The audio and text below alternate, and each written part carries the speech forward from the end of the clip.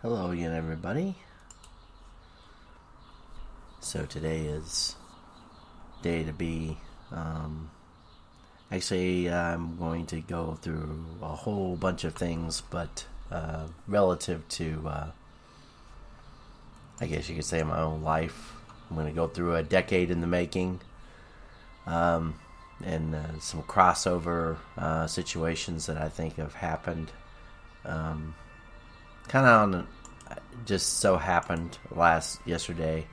So anyway, I'm gonna delve into those things, but we're gonna let this music play, and then I'll be back in just a second.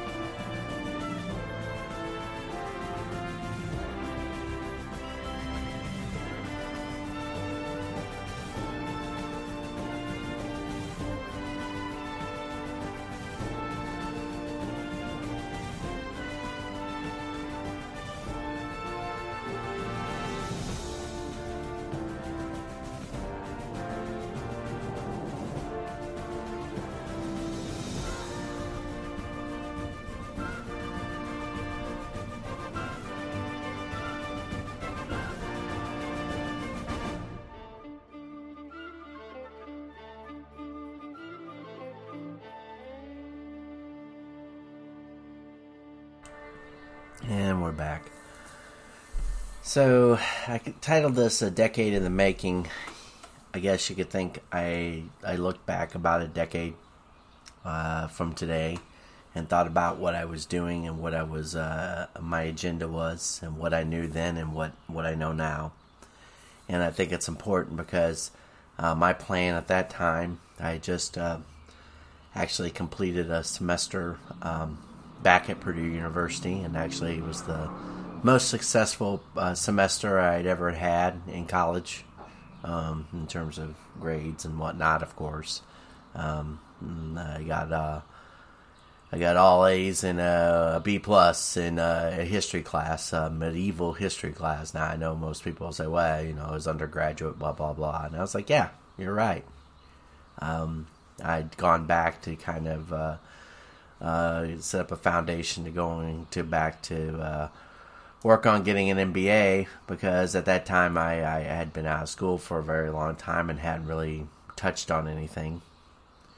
And so at this date and time, a decade ago, I know where I was. I was working for Purdue at what's called Purdue Village, which is where the student housing.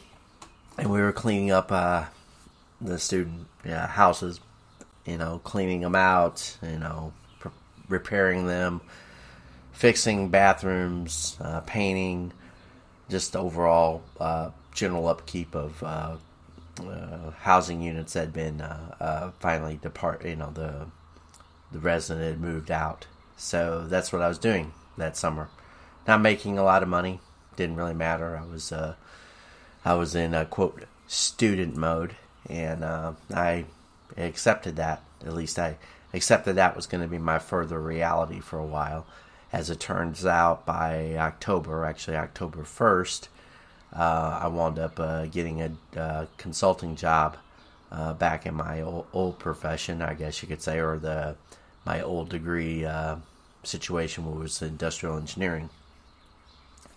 And at the time, I was, living kind of, hand to mouth and just trying to make it. And I accepted that. And I had a plan for that when I had moved down to West Lafayette. So I moved down to West Lafayette in October of 2011, and I'm only going through all this background because it lays the foundation for all the things that I'm going to try to go into as far as, in particular, this idea of media and how it's the social engineering and the way we're going as a society. So at that time, I had aspirations to go, and I studied that summer for the GMAT, which is the test that you take to get into your MBA program here in the United States.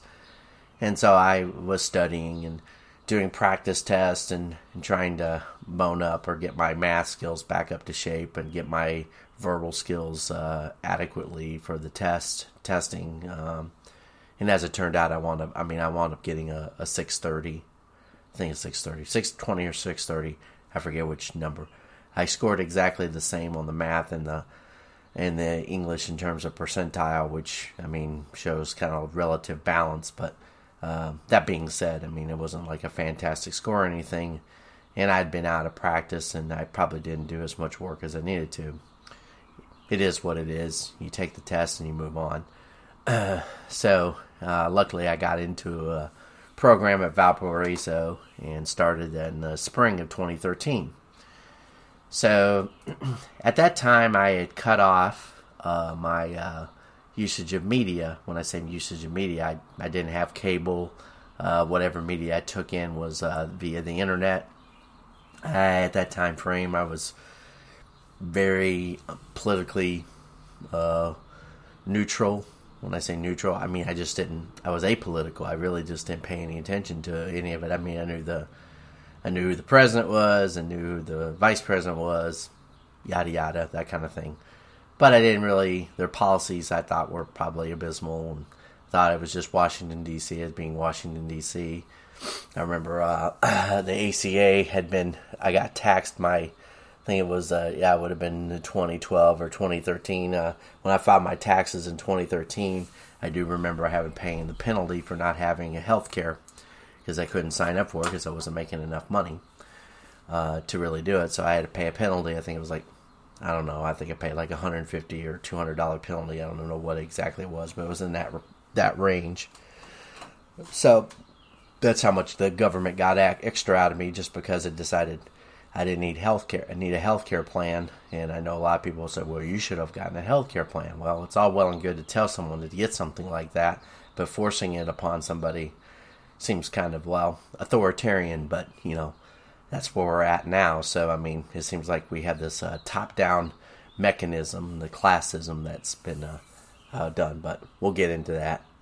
So I divorced myself from this media complex. I had been in the 2000s a political junkie. When I say political junkie, I used to watch all the typical talk shows and anything late at night. When I wasn't watching SportsCenter, I was watching, I remember watching Chris Matthews, Hardball on MSNBC. I remember Keith Olbermann. I remember, back when he had at least just a smidgen of a sense of humor. Now he has just nothing but outrage porn. So it shows where he was then. I remember he used to have a segment at the very end of his show, something about the most evil man in the world or some bullshit. I don't know.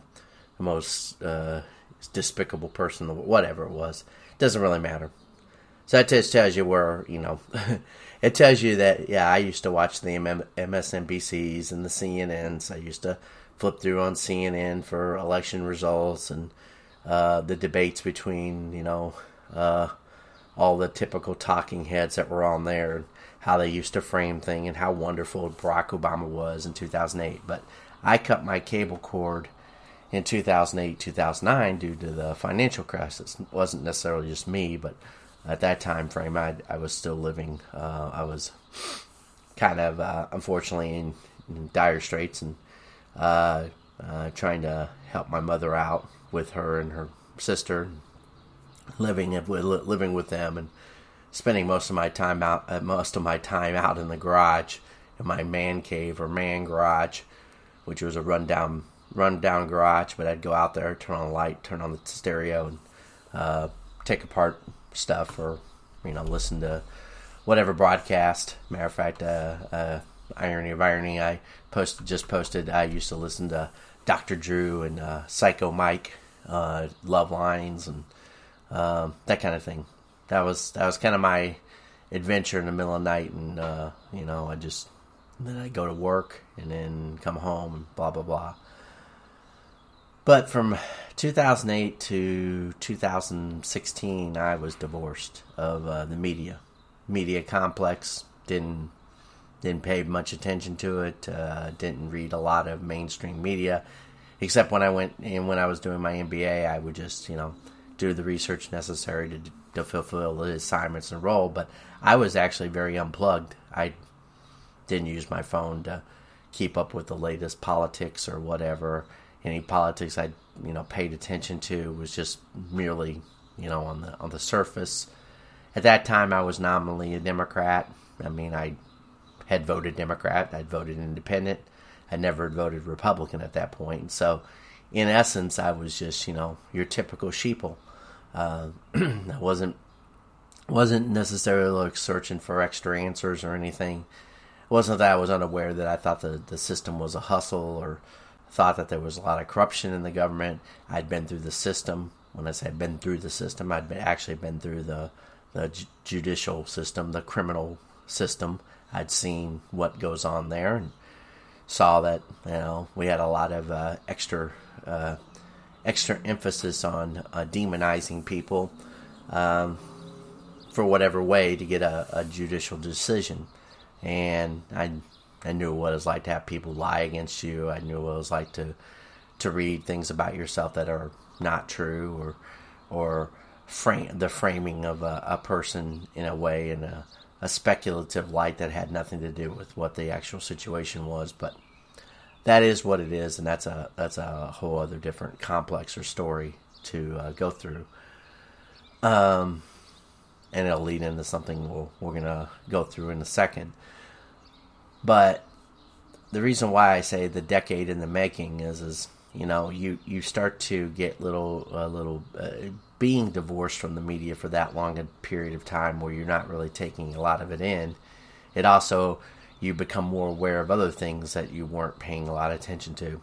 Like my first example would be in like around 2013, 2014, I was in an MBA presentation, or listening to an MBA presentation by a woman who worked for like Landis+Gyr, or I forget where she worked for a fairly technical, I think it was maybe Dana or something like that.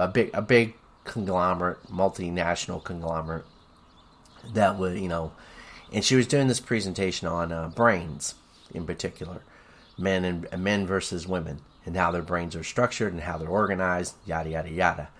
And it was really slathered with a lot of feminism thinking, feminism talk, feminism, the female brain has an 8-lane highway between the left and right brain, whereas the men, there's like a dirt road between the left and the right hand side.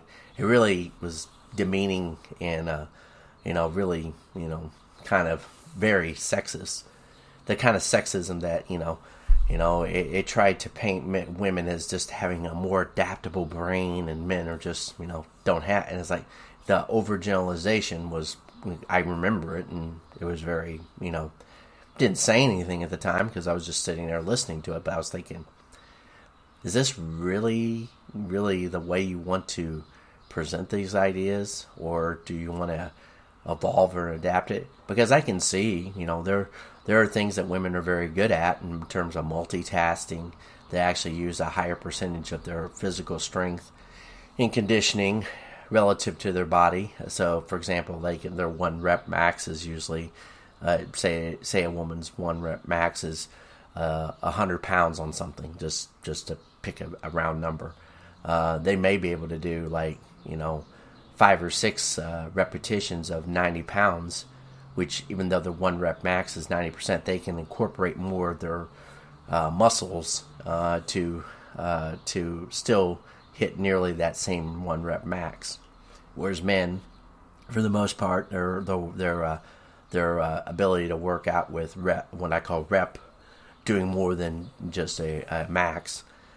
They can maybe do only about 75% of the one rep max. So say a guy bench pressing, he can bench press 225 pounds, which is 2 plates on each side, and they can do on a 45 plates.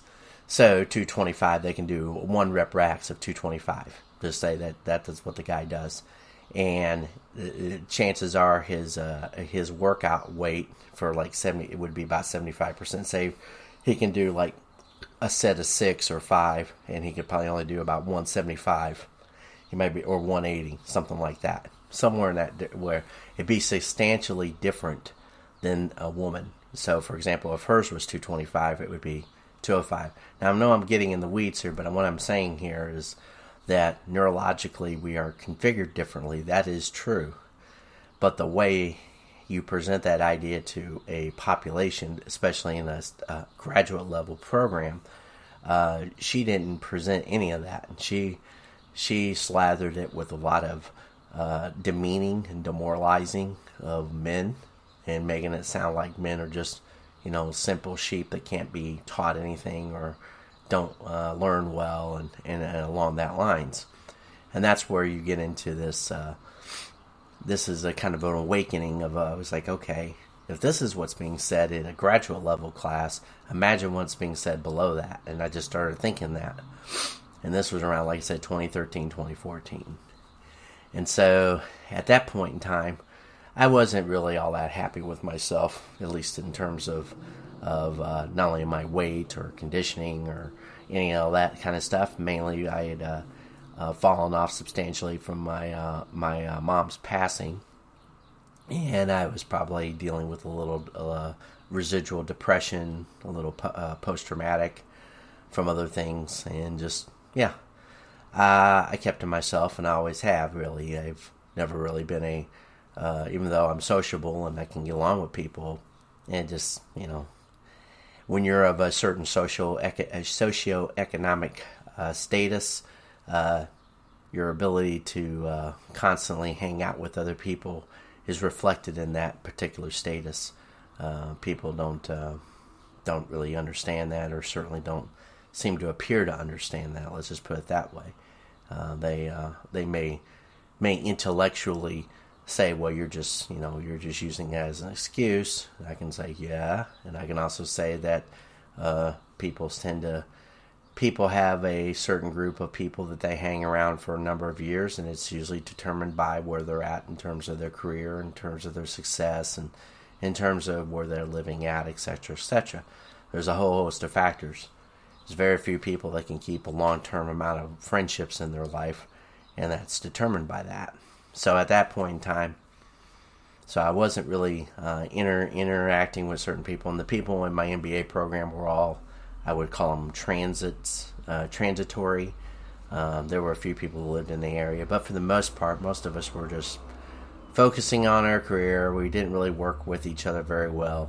The projects we did together were mainly thrown together, and was about just creating enough of an output so we would present a presentation, dress up for it, put our little suits and dresses on, and show up there, do our little presentation. But for the most part, we weren't really delving into anything superior, like a superior project of some sort, and that reflected.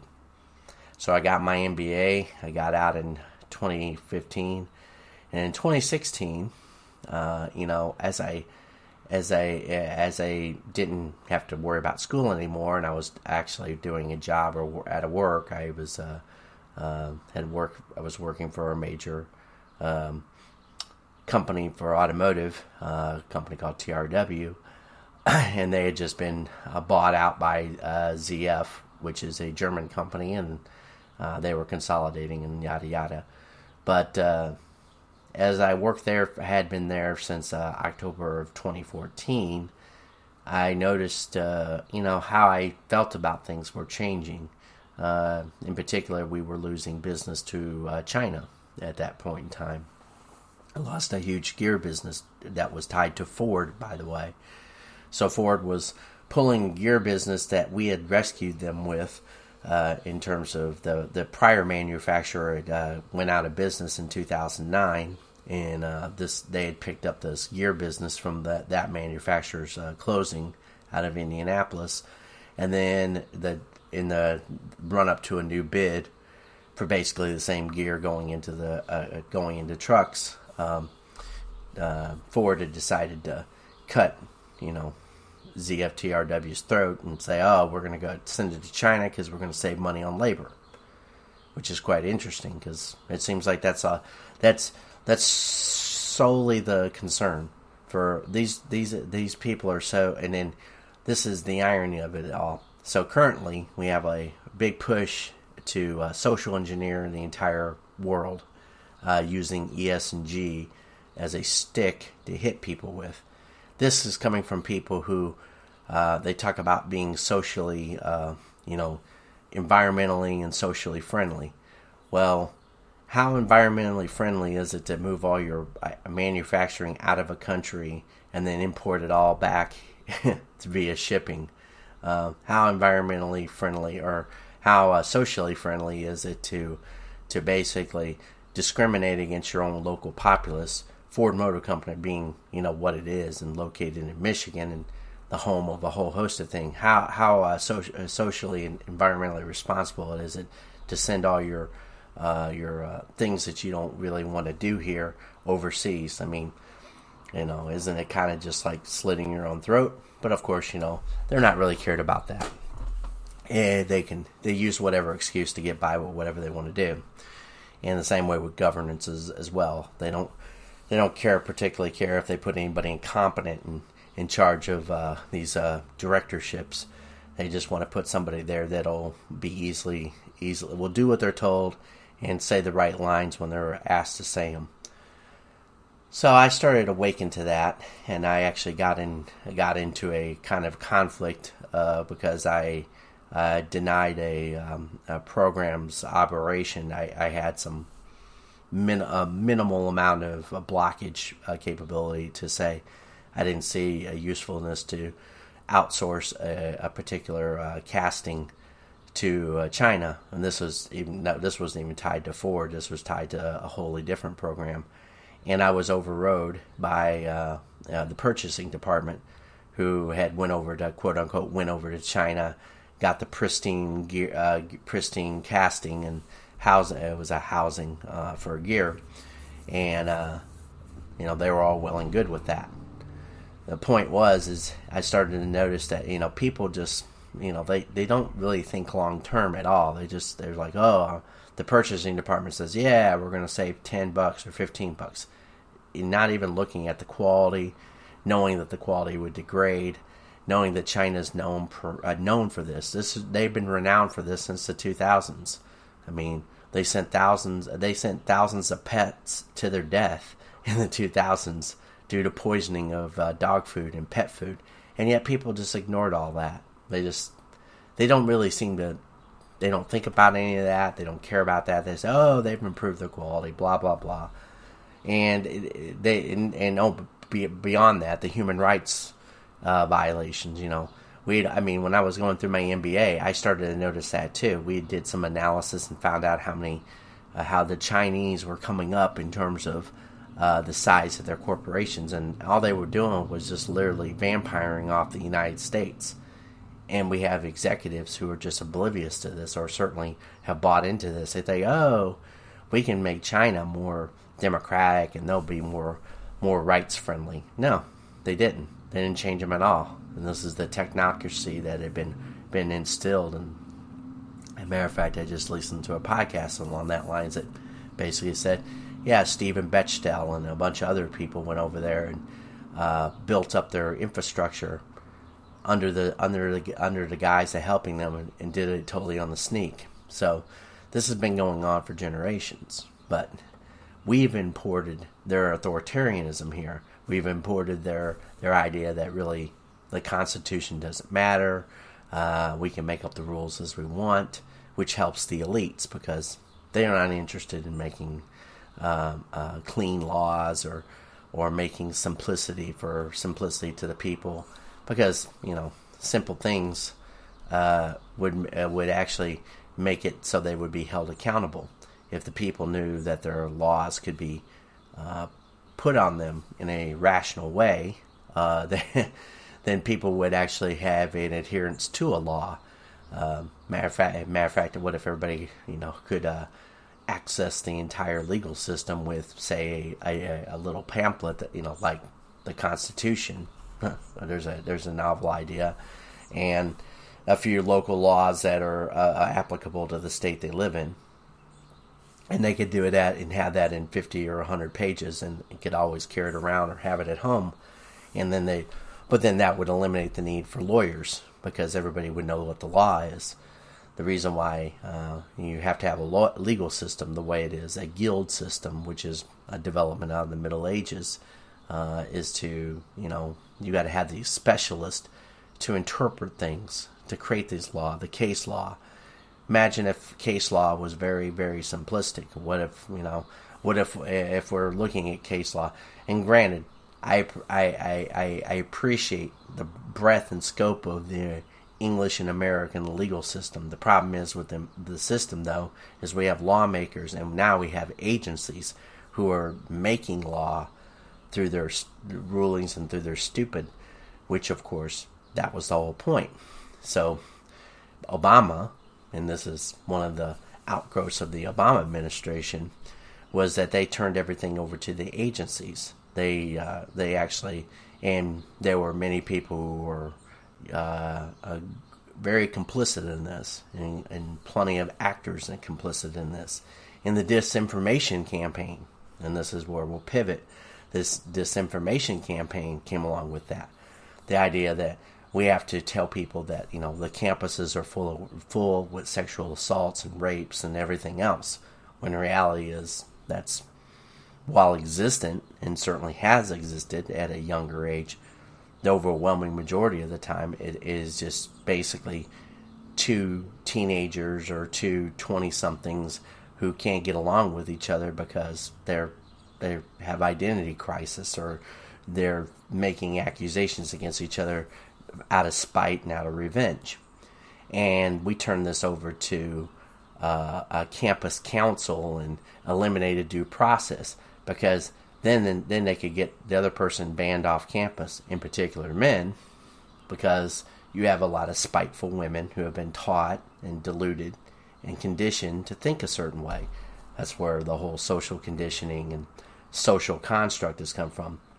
And this intertwines with all the greater narratives that have been foisted upon people since basically Obama got into office. The idea that, gender is the sex is irrelevant, and gender is totally, can be constructed, and you can have all these many flavors out there like Baskin Robbins, and nothing really matters, and it's all arbitrary and, just foisted upon people in any way, shape, or form. And people are coming to wake up and realize that this has been going on. And I did too. I didn't really realize this until right around 2016. So this is when I first ran across the idea of disinformation, or when I say ran across the idea, this is the first one I started really seeing it. So at that point, I was on Facebook one day, and I remember seeing a story in the column there about Tiger Woods, and it was talking about, Tiger Woods has all these accusations, and had something, it was some cockamamie article, and I was like reading it, and I'm like, why is this on Facebook? And then I click on it, and it was clickbait, of course, but I was like, okay, so Facebook is peddling this stuff, or they allow somebody to peddle this stuff. But the thing is beyond that. It was like, okay, so it's seeding some idea that, that isn't, it's unusual. And so at that point in time, I started to question. I was like, okay, how much other shit's going on? Then I turned back on the TV set, and I'm going through this long presentation because I'm going through my life, and I'm also trying to incorporate events. So I turn back on the TV set, and I hear all this stuff about Trump and Hillary Clinton and all this dirty politics. I'm thinking, this is just... But then I hear the announcers and the broadcasters that I used to listen to 7 and 8 and 10 years prior, and the way they are framing people, and I'm talking about the people, the American public, in relationship to these candidates, And I am just dumbfounded. I'm like, since when did the American public become the enemy of these assholes, these overpaid assholes on TV? I mean, and the way they're feeding into it. And at that time, I didn't know that in 2012, under Obama, and supported by Republican congressmen, they had put forth an act to eliminate allow for the ability to propagandize to the American public, which had been an act that they had put in force in the 1940s after World War II, to disallow that, or to not allow for this mass propaganda campaign. So we took off the governor switch, kind of like the same way under Clinton we took off the Glass-Steagall Act, and it was the Modernization Act of 1999, and then a few years later, like 7 or 8 years later, you had the massive financial crisis when you had investment banks and you had commercial banks had overlap. There was no Chinese wall between the two. They didn't keep their activities separate from each other. It became a massive, and granted, even before that, there had always been obviously a problem with people insider trading and such things, but there were a lot more regulations. Well, the Modernization Act had eliminated many of those regulations, and lo and behold, just a couple years after that, we had the Enron scandal, and you learned about all these financial dealings. Well, we are coming to reap the rewards of that, coming really quick, like within months probably. If the market doesn't clap with it by, I'd say, July 4th, I'd be surprised. It wouldn't be unusual. I'd say we got about 6 weeks at most. 3 months at the longest. It depends upon how quickly the Fed decides to do the stupid that they're doing. That's getting off the point. The point is that under Obama, we started shifting the law. We started allowing things that we'd never allowed before. We started indoctrinating kids. When I say starting, I mean it was like really heavy. Before that, it was bad. Don't get me wrong. It was bad enough. But there used to be some structure and convenience. But under Obama, when they started pushing, everybody needs to get a higher education. Everybody deserves to get into college. And sure enough, the academic standards went to shit. People went into college, got racked up huge amounts of debt, and now they're all debt slaves. And now they're all whining that they want to, they want their debts forgiven. That's what happens when you sell people the rope their hand. Oh, we're going to make sure you have all this free money, and we're going to shove you into college, and you're not going to learn any actual marketable skills, but, you're going to get to go to college. 4 years to party or however long. Oh, and then you can get a graduate degree in some bullshit studies. And then, of course, these people are entitled now. They're so spoiled and entitled. They were allowed to stay on their parents' health care for up to 26 years old. This has all been used as a social means to keep people down, keep people stupid, keep people on voting a certain way. And it isn't just a Democrat situation. The Republicans, the ones that are actually Republicans, it makes you wonder now how many of them are really Republicans, are doing the same thing. They're keeping people down. They want people to. They don't want people to annoy them with the idea of keeping a secure border or having manufacturing in their backyard. I mean, that's part of it too. And we have lots of people that are continuing to do that, irrespective of other people's rights and concerns. And this is becoming the loggerhead of a decade-long march by the forces in Washington, D.C., who want to destroy this country. This idea, for example, the recent, idea of this replacement theory. Well, it is true, and here's why it's true. They want to remove the people that are here, or certainly dilute them. It's like a stock merger, or a leverage buyout, or when I say stock merger, or the dilution. If they dilute the population, and by dilute, I don't mean about the color or the race. I'm talking about dilute the population You bring in all the international people, all the foreigners, and then they don't know their rights. They don't know about the Constitution. They don't even they come from places that don't even have constitutions. So anything you give them to them is wonderful. You know, socialism to them works because this is supposedly the land of milk and honey. And so, you know, the Democrats are just buying votes. The Republicans are just saying, ooh, cheap labor, cheap labor. See, both parties up in Washington, D.C. have their agendas. And, oh, by the way, the Republicans most of the time now are just Democrats. They really are.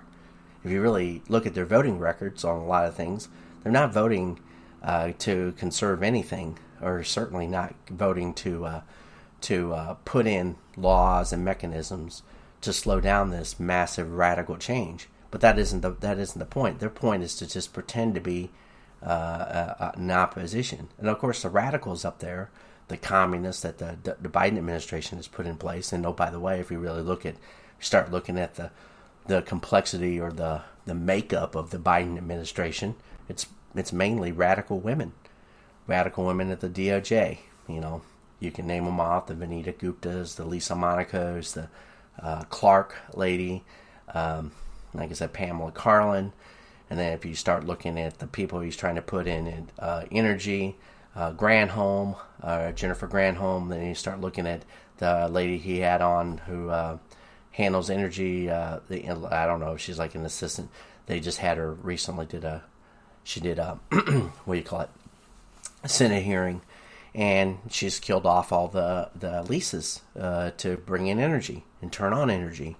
Or to have what I would call speculation, or you know, you can go out there and you can do your land surveying or water surveying and determine where you can find pools of oil or gas, and they already have most of that all done already.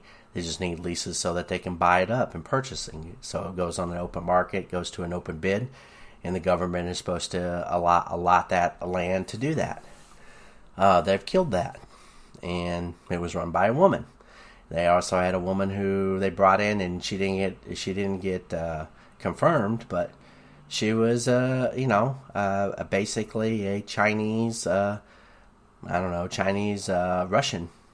To put it in perspective, she went to Moscow University, and she wrote about she wanted to destroy the energy complex. She's a communist, a Marxist, whatever, you know. Point is, and then you look at his National Security Council. So they're all women. These women are very, very, very, very hard left. Kamala Harris, most leftist voting record in the Senate before she became VP. Now, she's a total idiot. And the thing is most of these other women are complete idiots. Look at the person he just put on the Kajani Jackson on the Supreme Court. Hard left. You know, wants pedophiles, or, you know, basically hasn't sentenced pedophiles remotely harshly, allows child pornography. The reason why this is very important to know, or important to even discuss, is the whole social conditioning, this social justice stuff, this idea of pushing, and this has been a response to after 2009, 2010, when the economic crisis occurred. The elites were very upset that there was pushback, the Occupy Wall Street and the Tea Party and etc. Now that the people that got hired into Congress that are Tea Party I don't care about those people.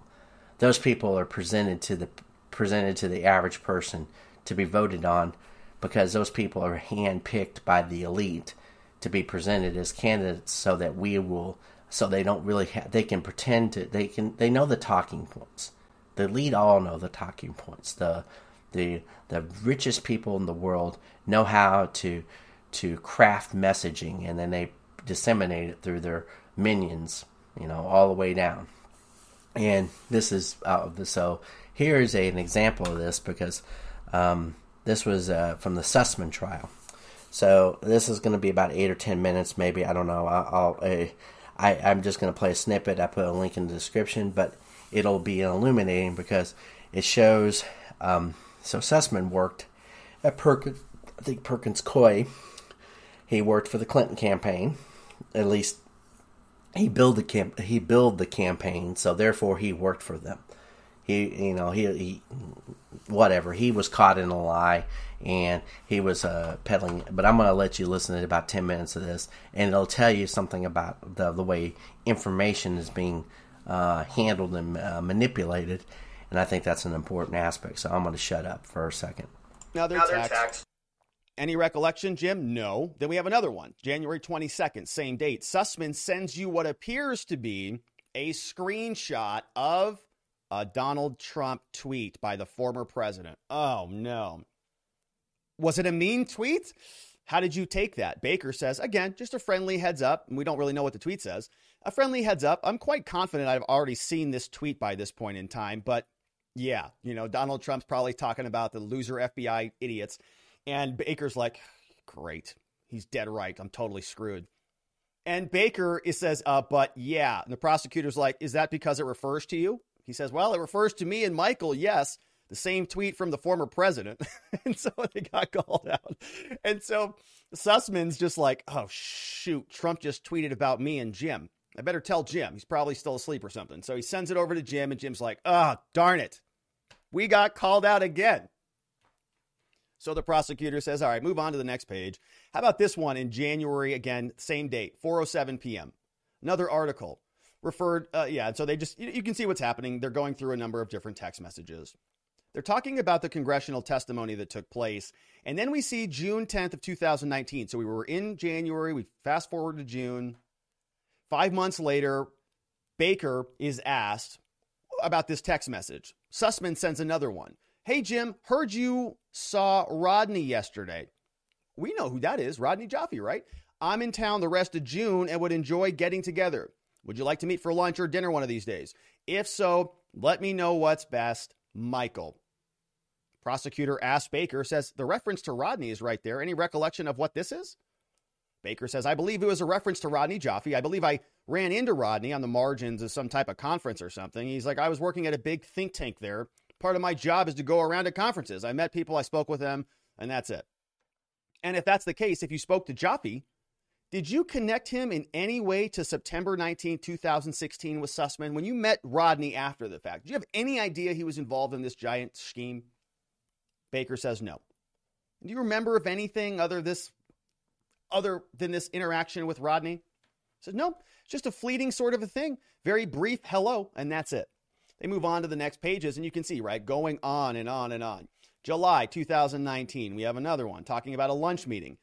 Been there for 10 minutes, go into a place, went to a different place because they were full. They have a number of discussions, and then we have a meeting on September 19th. No questions, can't recall anything, doesn't know whether he did it for New Star or not. Another one. If we look to May now, May 5th, 2020, prosecutor says this one came in at 10:28 p.m. Can you read that one here for us there, Jim? Jim says, happy to. From Michael, Jim, I just heard the good news. Congratulations to you and especially to Twitter for getting you on their team. I've been working with them for 10 years and I love the company. Great issues, lots of fun challenges for you and some really good people. Does Elon know about this? He may want to buy Twitter a lot more quickly. Can I screenshot this real quick? Yeah, let's just screenshot that right there. Elon may want to know about this. So Sussman has been working at Twitter for 10 years. Sussman tried to get James Baker a job at Perkins Coie, but James Baker just couldn't cut it over there, I guess, and ended up moving on, got a job over at some other entity, and then ended up at Twitter. So now Elon he's got a problem with Sussman and the Democrats. Does he know how close Michael Sussman is with all the Democrats over there at the Twitter?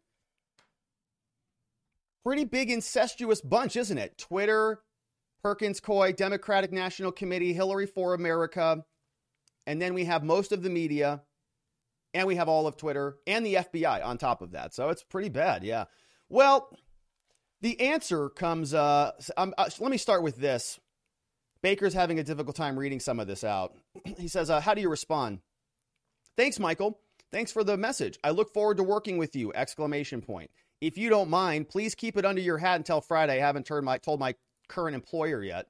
Hope all is well with your family. Michael responds back, absolutely. I understand it's not public. Same to you and your family. And then they just finish it out. Now, this was a little bit weird A couple days later, he sent another text. Jim, last Monday, I sent a detailed Twitter org chart to you at your Yahoo account. And tonight, I send an updated version. Is there an older current email address? Should I send it elsewhere? So why does Michael Sussman have access to a detailed Twitter org chart? It's kind of strange, isn't it? He doesn't work at Twitter. James Baker is about to go over there and work at Twitter. So he'll get the org chart when he gets there. Why is Michael Sussman sending him org charts? Why does he have access to that? He also has access to a badge at the FBI. He just goes around wherever he wants, anytime he wants that. That's weird. Who is this guy? He's like sort of like a fixer, right? He just kind of has access to certain things. He just makes things happen behind the scenes. Somebody better tell Elon. All right, so James Baker, sort of getting tired of Sussman texting him all the time. He's like, so sorry I didn't respond. Had a rough week last week, still digging out. All right, let's talk later. Best of luck. Prosecutor now asks about this. Says, I want to go back to that prior meeting back in 2016. And this is the big meeting, the September 19th meeting. And I want to ask you if you knew that Mr. Sussman were at that meeting for a client, if he were there, if you would have known, right? If you knew that at the time, would that have mattered to you? Very important question here. Mattered. Would it have mattered? Throughout this entire trial, this has been a big defense. It's the little white lie defense. Okay, Sussman is being charged with one count of lying to the FBI. That's it. But that lie, according to the U.S. Code, it's got to be a material lie, right? He can't go into the FBI and say, I ate a healthy breakfast this morning. Like, we all know that's not true. I mean, if you're Michael Sussman. But if he went in there and told that to James Baker would be like, great, what do you want me to do about that, right? It's immaterial. It's not consequential to anything. So if you're going to... So, yeah. So it's an incestuous relationship. It's a big club and you're not in it. So this, I'll pivot to my, it took me a long time to get to this. I was laying out. So the disinformation. So we know Twitter is filled with censorship and disinformation. We got to stop people from spreading around information. And of course, Michael Sussman was part and parcel of that. So I had this little rabbit hole, and this was triggered by, I had gotten some traffic from a particular website called Tierra Pura, or Pure Land, or anyway, it's a Spanish site that's connected to the Epoch Times, evidently. Well, when I did a Google search, because I was just curious as where this traffic was and what about the site, so I went to the site and I see what they have. And the very thing is, I use the standard. I don't use Google very much, but I use Google when it's something like, I use Google when it's something that I should be interested in to see what kind of results will show up. In other words, I use Google not to find things. I use Google to check as to what they think of things. In other words, I'm trying to baseline what Google thinks of sites and how they interact with the site in terms of how they position it, or who has put out an opinion. So first hit or result of this archive search is tied to disinfo.eu. So disinfo.eu, or they call it is disinfo. So they wrote a whole little paper about this particular website, and I went on this first page, and I see another article from Media Matters. So Media Matters did a hit piece on it. So they published this in April 4th of this year, and the title of the article is, "For Spanish speakers, far-right news site Tierra Pura opens the floodgates to American misinformation." And then Media Matters identifies over 1,100 interests of Spanish right-wing news aggregator Tierra Pura, amplifying English-language sources like Breitbart and the Daily Caller. So I'm not going to read through that, but what it caught my eye is that so they do like the heading hit piece where they go after each one. So Breitbart is one of them. Children's Health Defense, which is Robert F. Kennedy's Jr.'s outlet. So because they don't like anti-vax. So LifeSite News, another one. Great Game India. Humans Are Free, Daily Mail. So they go after the Daily Mail. They go after the New York Post, the Gateway Pundit, the National File, Zero Hedge, Project Veritas, the Daily Caller, the Western Journal, Big League Politics, the Blaze, the National Pulse, and yeah, so they go through this.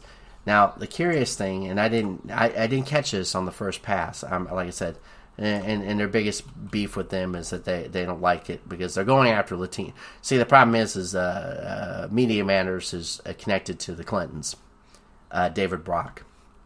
So he used to be supposedly right wing, whatever, and now he works for the left. He's their big dog, just like Mark Elias.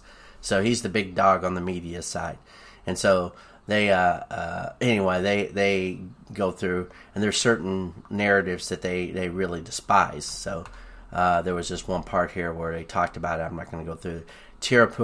Tierra Pura's Spanish language audience is exposed to varying degrees of misinformation and conspiratorial narratives that are racist, anti-China, and anti-LGBTQ. So this article was written by Leo Fernandez, but research contributions from Carly Evans and Kayla Goddery. Now, Carly is the name that I didn't know anything about. When I did this initially, the only reason why I went to this site was because I got a few hits from it. And then I decided to just see what this Disinfo Lab is. And Disinfo Lab, I mean, they literally have on their site, they have a picture of two hands with strings attached to it, and strings attached to it to a narrative.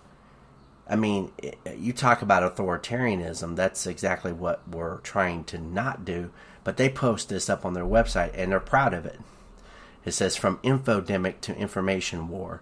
Now, they'll say that, we're pointing out that the right, and they'll always position this as right.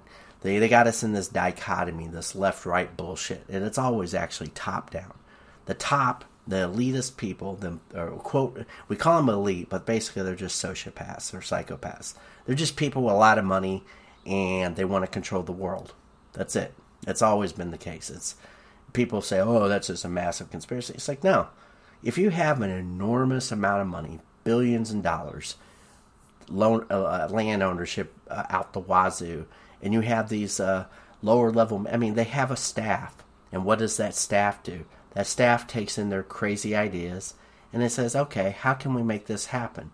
Well, the best thing that ever happened to the quote, globalist conspiracy was media. Why? Because it's easy to disseminate. It's easy to disseminate their ideas. They use outlets. They buy into. I mean, most of these globalists own the media companies. That's why it's so important to own the media, because they know what people's eyes focus on. And people, I mean, there's been many of an analysis of this, because there's the same script is being used at all these different stations. They say it out loud. I mean, there's a whole mashups of videos of totally different people saying the exact same thing verbatim. So if it was like this was done by Sinclair Media. This was around 2017. Now, in your bubble, in your little hive that you live in, say for example you live in a medium-sized city out in the middle of nowhere, like I do. You only see what's around you. You only interact with the TV stations that are available to you. You can interact with other TV stations, but you have to go looking for them.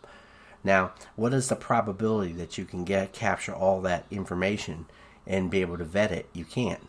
So from your standpoint, you think you're getting something organic, but in reality, you're getting something that's being pushed to you. It's a push service. It's not that you're it's not just merely occurring. Now, this isn't conspiratorial. It is fact. It's what's being done. It's being done at a high level.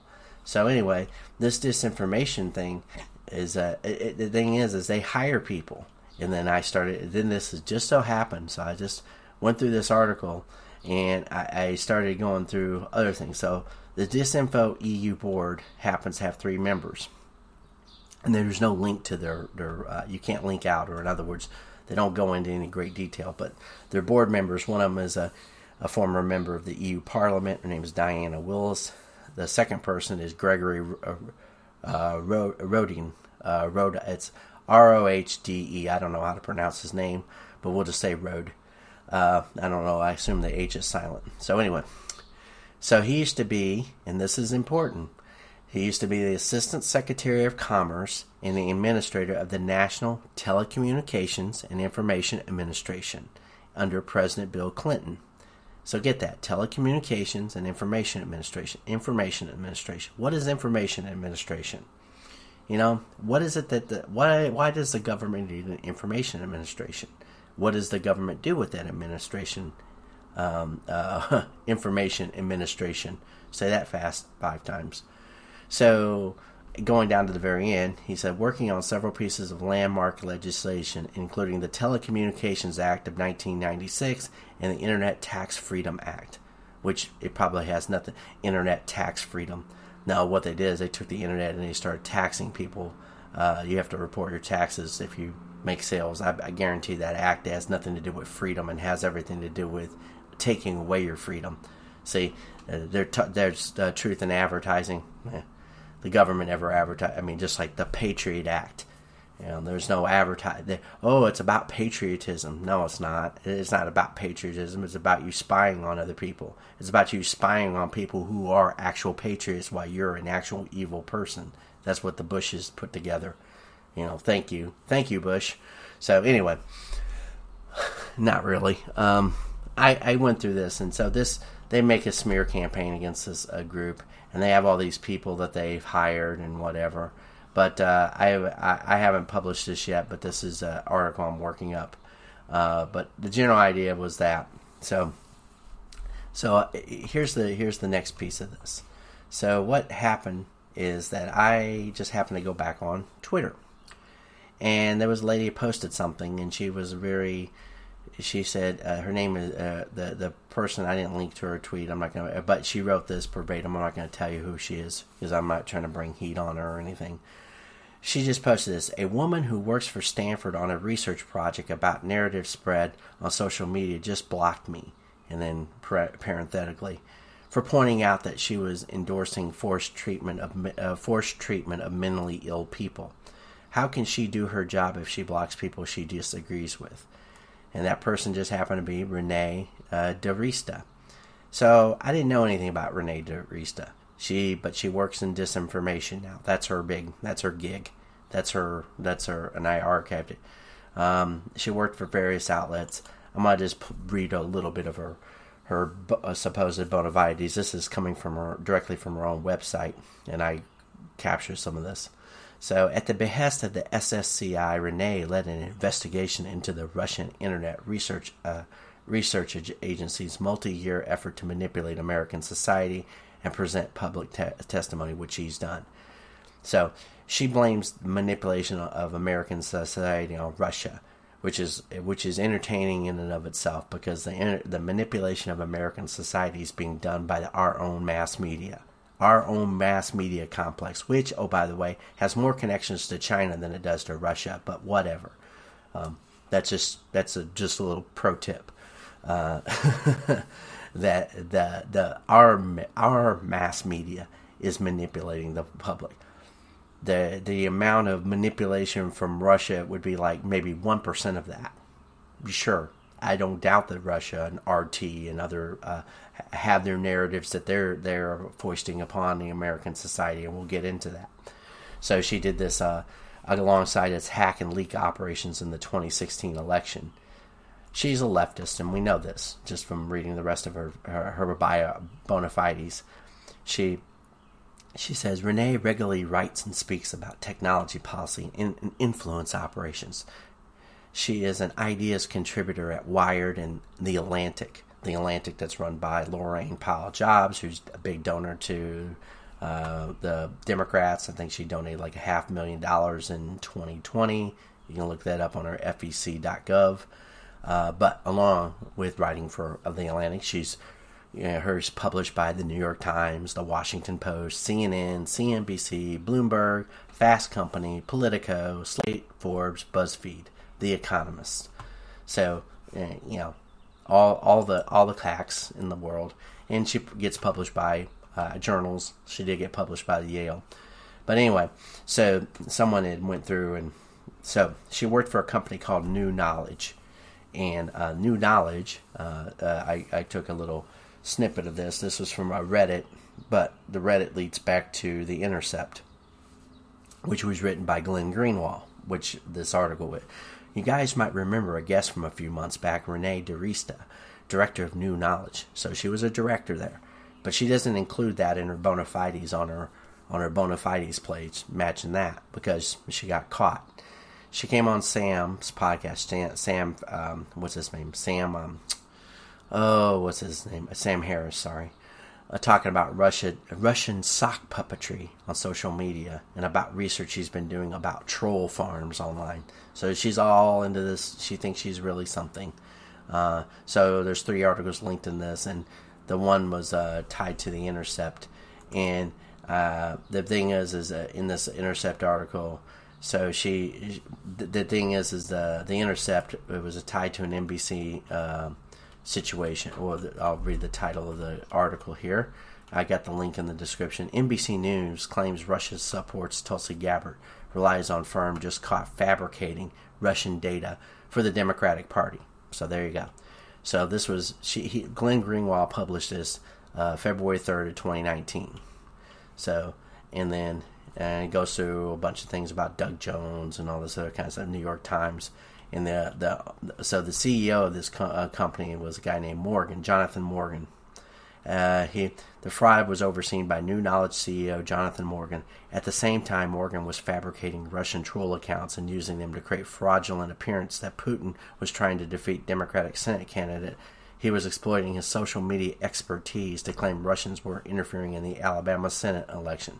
In other words, Morgan used his own fake Russian accounts to lie to the public and deceive the national media into believing that Kremlin accounts were trying to defeat the Democratic Senate candidate, when in fact the accounts he was citing were the ones he himself had fabricated and controlled.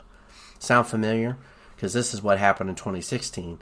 There's an article by Margaret Cleveland. I have to go look at it. She just published it today on the Federalist, and of course there'll be people, I don't like the Federalist, it's right-wing conspiracy theory, blah blah blah, but it's tied to the idea of the 2016 election and how the fabrication of allegations by the Clinton campaign.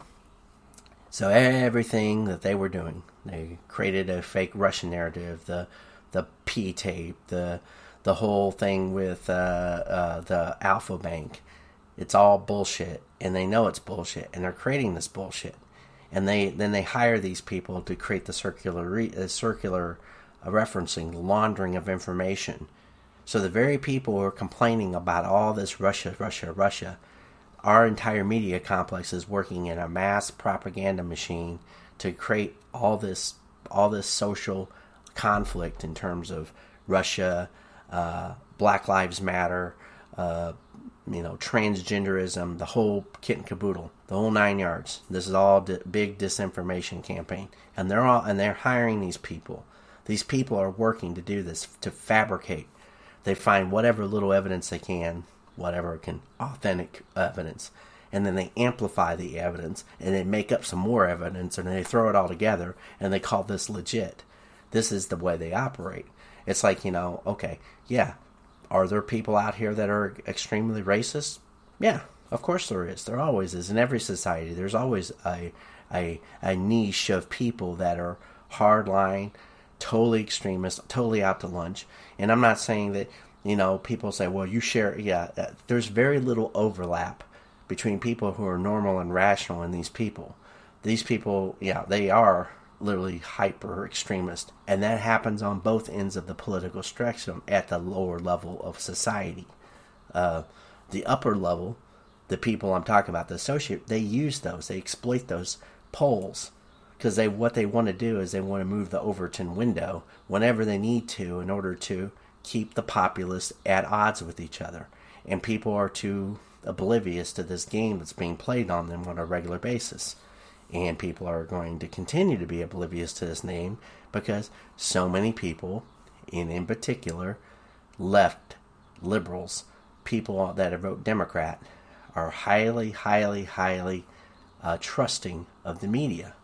And you see that in Gallup polls, you see that in all kinds of polls. There is a wide discrepancy because about 70% still have trust in the media, or at least 65% now, but that percentage got up to 75 in 2019, or 75% amongst Democrats, and amongst this is by voting bloc, and then Republicans were right around 11%, and independents were in the 30s.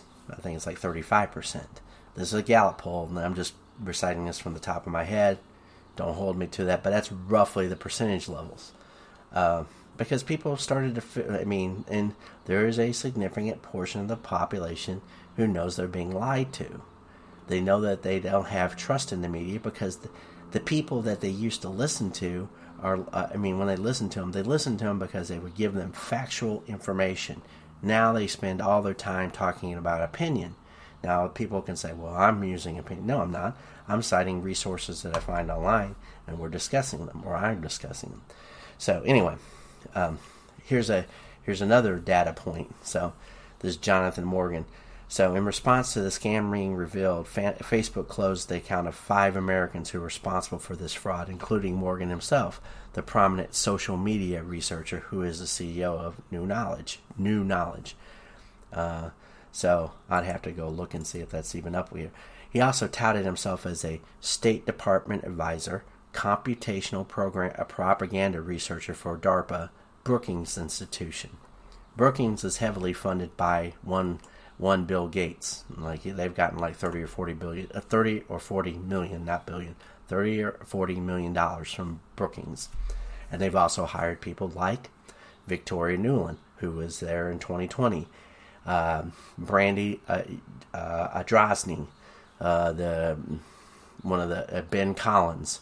Those two people are, quote, working the NBC News, what they call disinfo, QAnon. They did a presentation at Brookings. I won't say they work at Brookings, but they hosted them there in August of 2020. And I highlight that particular thing because this is what they do. People like Brookings, think tank tied to like Michael Sussman and Jim Baker, who says, oh yeah, I went around to all these think tanks, blah, blah, blah. You see how it works? You have think tanks, you have these media companies, you have Washington, D.C., the State Department, then you have these outside companies that are being set up. So when I click on that website, New Knowledge, it got rebranded as Yonder. So that explains this other chick. So she had changed her. So she didn't mention that she worked for Yonder, or she doesn't mention that she works for New Knowledge anymore. It's been rebranded as a company called Yonder, and their resources and careers case study about us. Let me see here.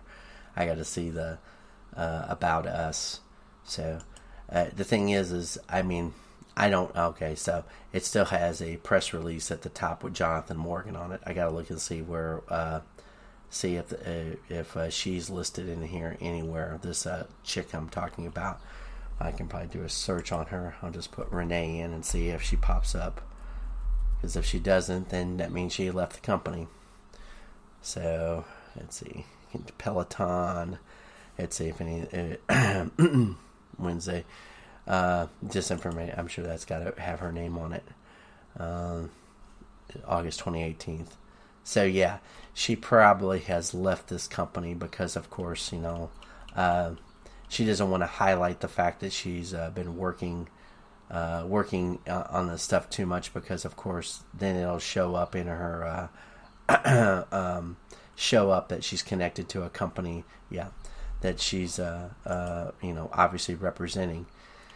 The point is that when they get caught doing this.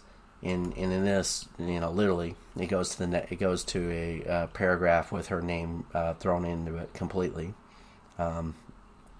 See, here's exactly. Okay, analysts at New Knowledge, the company, the Senate Intelligence Committee. So I tracked down that she gave a briefing to the Senate Intelligence Committee in 2018. Told NBC News. NBC News is one of the, like I said, that's where Ben Collins works.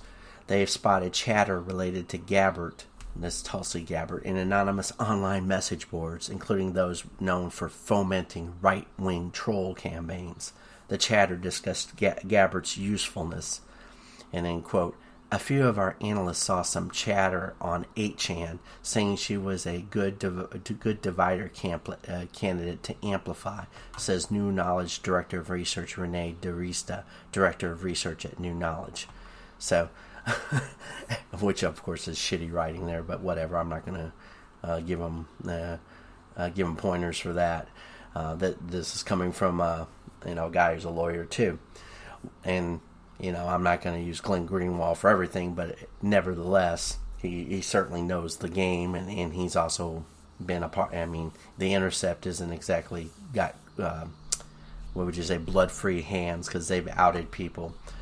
So, what's particularly unethical about the NBC report is it tries to bolster the credentials of this group by touting it as a, quote, the company the Senate Intelligence Committee used to track Russian activities in 2016 election, while concealing from its audience the fraud that this firm's CEO just caught perpetrating on the public on behalf of the Democratic Party.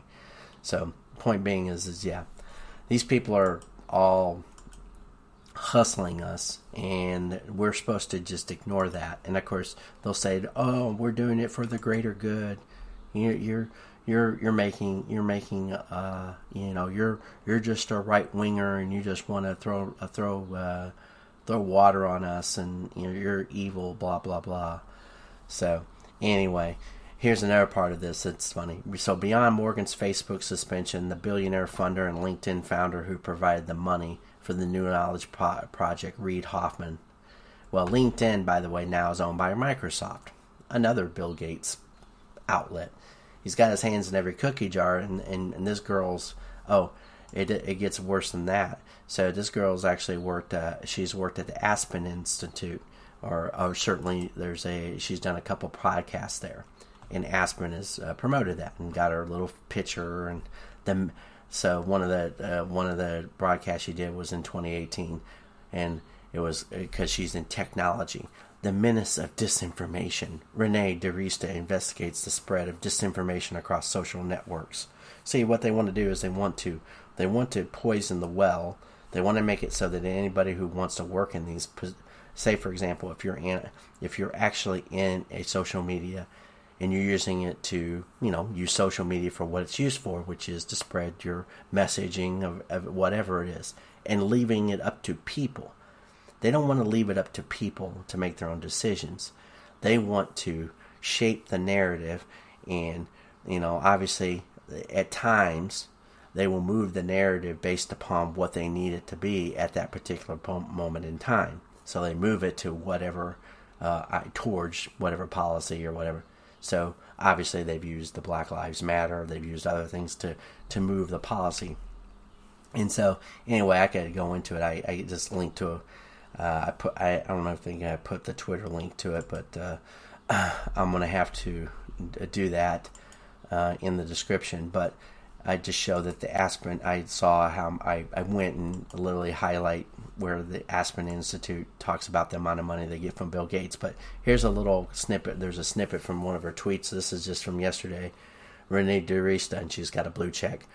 This is a conspiracy theory that Bill Gates is behind monkeypox. And trending in the United States, it says, hashtag Bill Gates is a bioterrorist. And she put in her second tweet, says, every time. It's like, yeah, because Bill Gates is trying to manipulate the world into all kinds of things. Bill Gates is, yeah. And the thing is she's getting paid by Bill Gates. I guarantee she didn't appear at the Aspen Institute gratis. I guarantee she got money from that appearance, or having her anytime she's connected to the Atlantic or CNN or anything. She doesn't get money directly from Bill Gates. Don't get me wrong. She's getting it through the companies that get money from Bill Gates. So whatever her appearance fee is, or whatever she gets for being a part of these outlets, she's getting some kind of money or compensation so that she continues to write up papers, and then that goes to the next part. So it just so happens that just recently, February 28th of 2022, there's a new paper on it was published up on the journals of Sage Publications. It's the International Journal of Press and Politics, which, of course, the press is propaganda now, and politics is, well, whatever you want to make that out to be. But anyway, so playing both sides, Russia's state-backed media coverage of, quote, Black Lives Matter movement. And the article was published by Samantha Bradshaw, Renee DiResta, and Carly Miller. And Carly Miller is the lady that I just talked about that wrote the hit piece for Media Matters, which is connected to the Democrats, and we know Renee DiResta is connected. So they're all running in circles. They do the same things. So I also went to Carly in the article for Media Matters for America, and it's funny, at the top of Media Matters right now, under her thing, trending, it says Ukraine, Tucker Carlson, Elon Musk. So you could tell it's just the new thing for anybody who pays any attention to Media Matters. So anyway, her articles, the things that she's got her name attached to just recently. So I'm going to just it tells you it tells you everything you need to know about what's being pushed. So Facebook profited from ads promoting white supremacist Great Replacement theory. That's May 20th. Right-leaning Facebook pages are celebrating Twitter's deal with Elon Musk.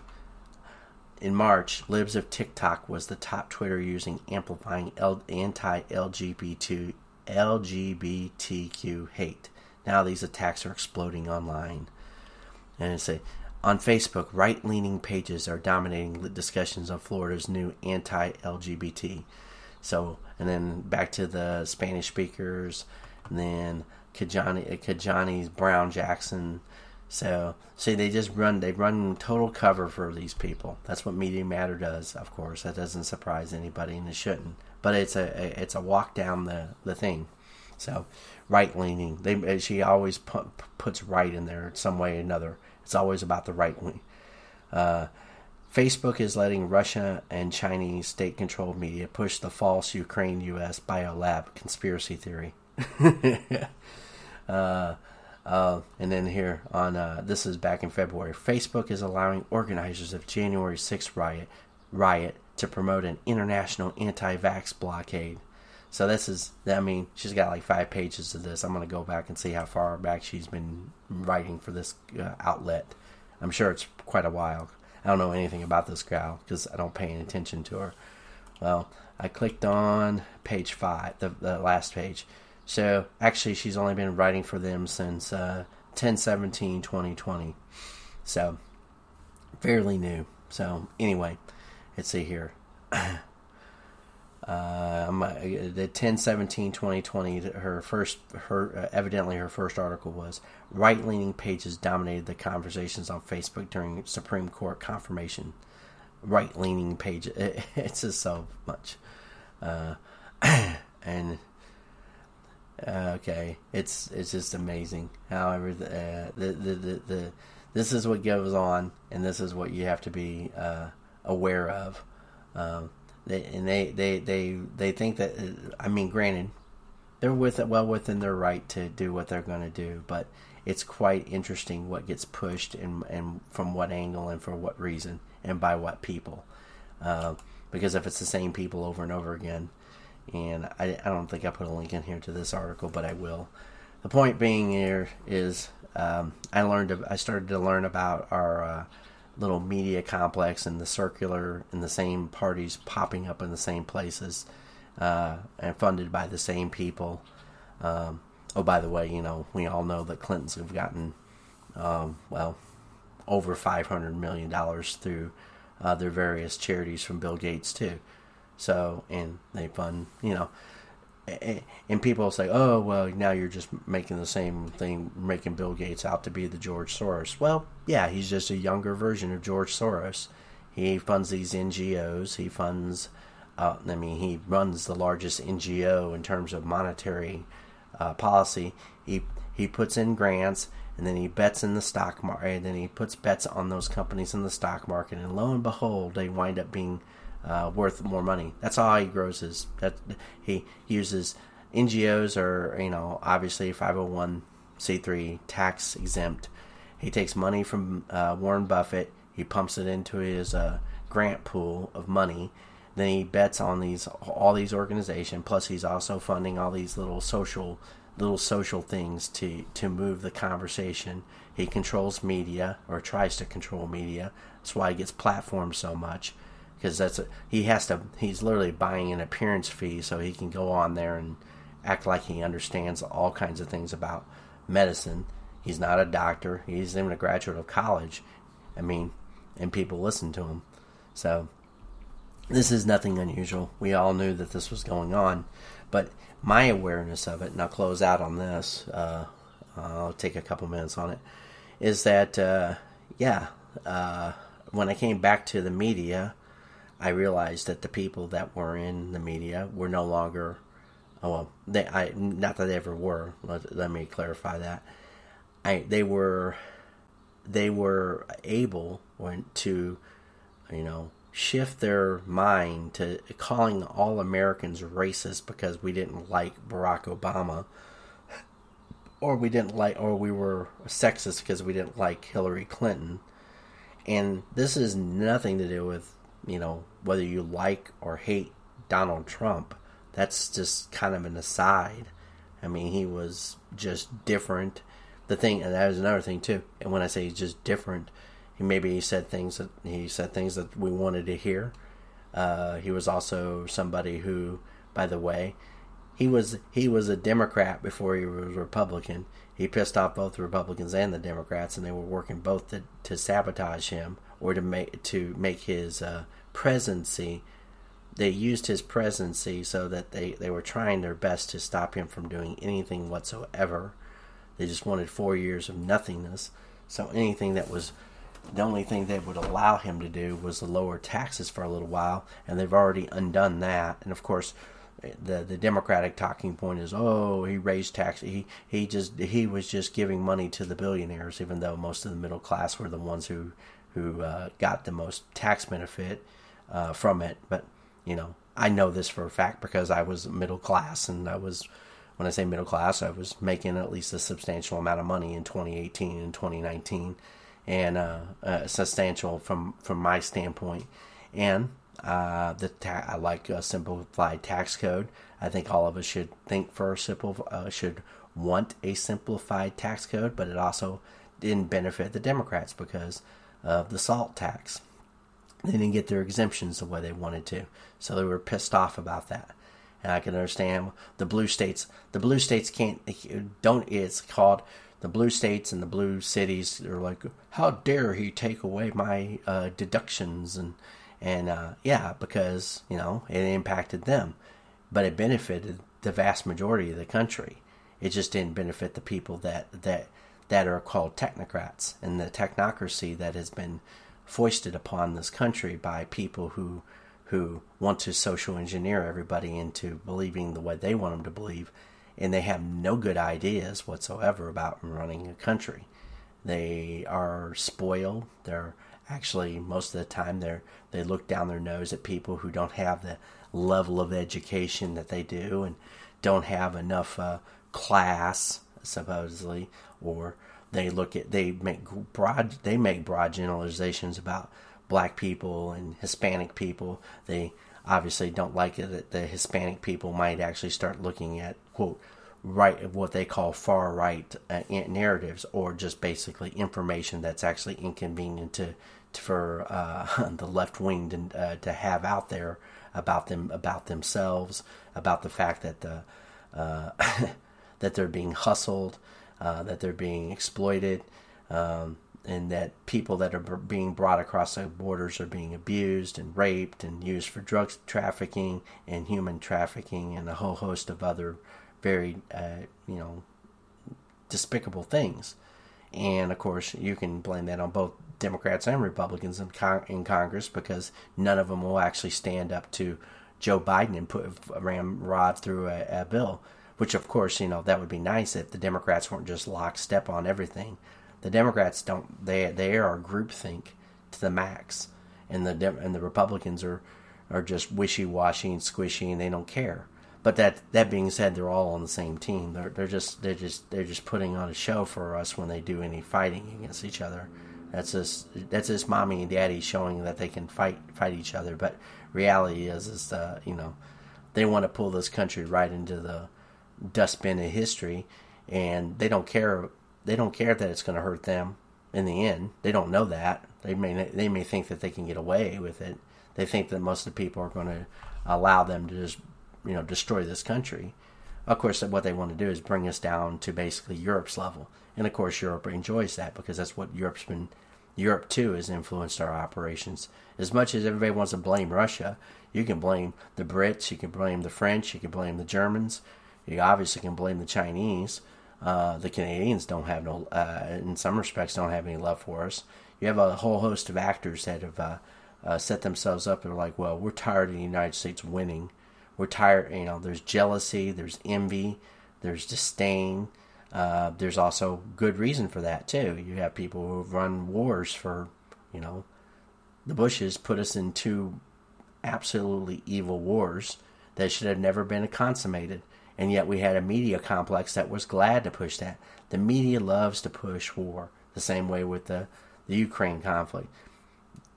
If we hadn't set up we set up the agenda that made it so it was so easy for somebody like Putin, who is not, as morally complex as we would probably unfortunately like to think he is. I mean, yeah, he's an evil dude. But, when you go over there and you make threats to him, which Victoria Nuland did, and said, we're going to wreck your economy, he was probably like, oh yeah? And you know what? When you antagonize somebody like that, well, you got what you got. And maybe they knew that was coming, and maybe that's what they wanted. Why? Because it worked as a good distraction. It worked as a great distraction for the people who are idiotic people who follow the media and go wherever the media tells them to go, instead of worrying about things that are actually domestic and important, which are, of course, saving a country, having a good economy, having good energy policy, having good jobs, and having safety, having a country that gives everybody the most opportunity to succeed, instead of a country that's based upon trying to pit people against each other, which is exactly what the Democrats have always wanted. They love to pit people against each other, and the Republicans are just shitheels, and they just allow it to go on because they don't want to. As soon as you call them a name, they run away. They don't have any backbone or spine. They won't actually call these communists out for what they are. So I'm going to end it there because I've been talking for way too long. I don't know if this broadcast will be as well received, but that being said, I didn't make it for that end. When I say 10 years in the making, it took a long time for me to come to the conclusion that we're being hustled, and that we should avoid that. In 2016 was kind of like the pivot point, and then I started doing research, slowly in 2016 and 2017, and it just kind of built upon itself. I had goals and dreams and ambitions throughout this time frame that had nothing to do with being engaged in politics or paying attention to all this stuff.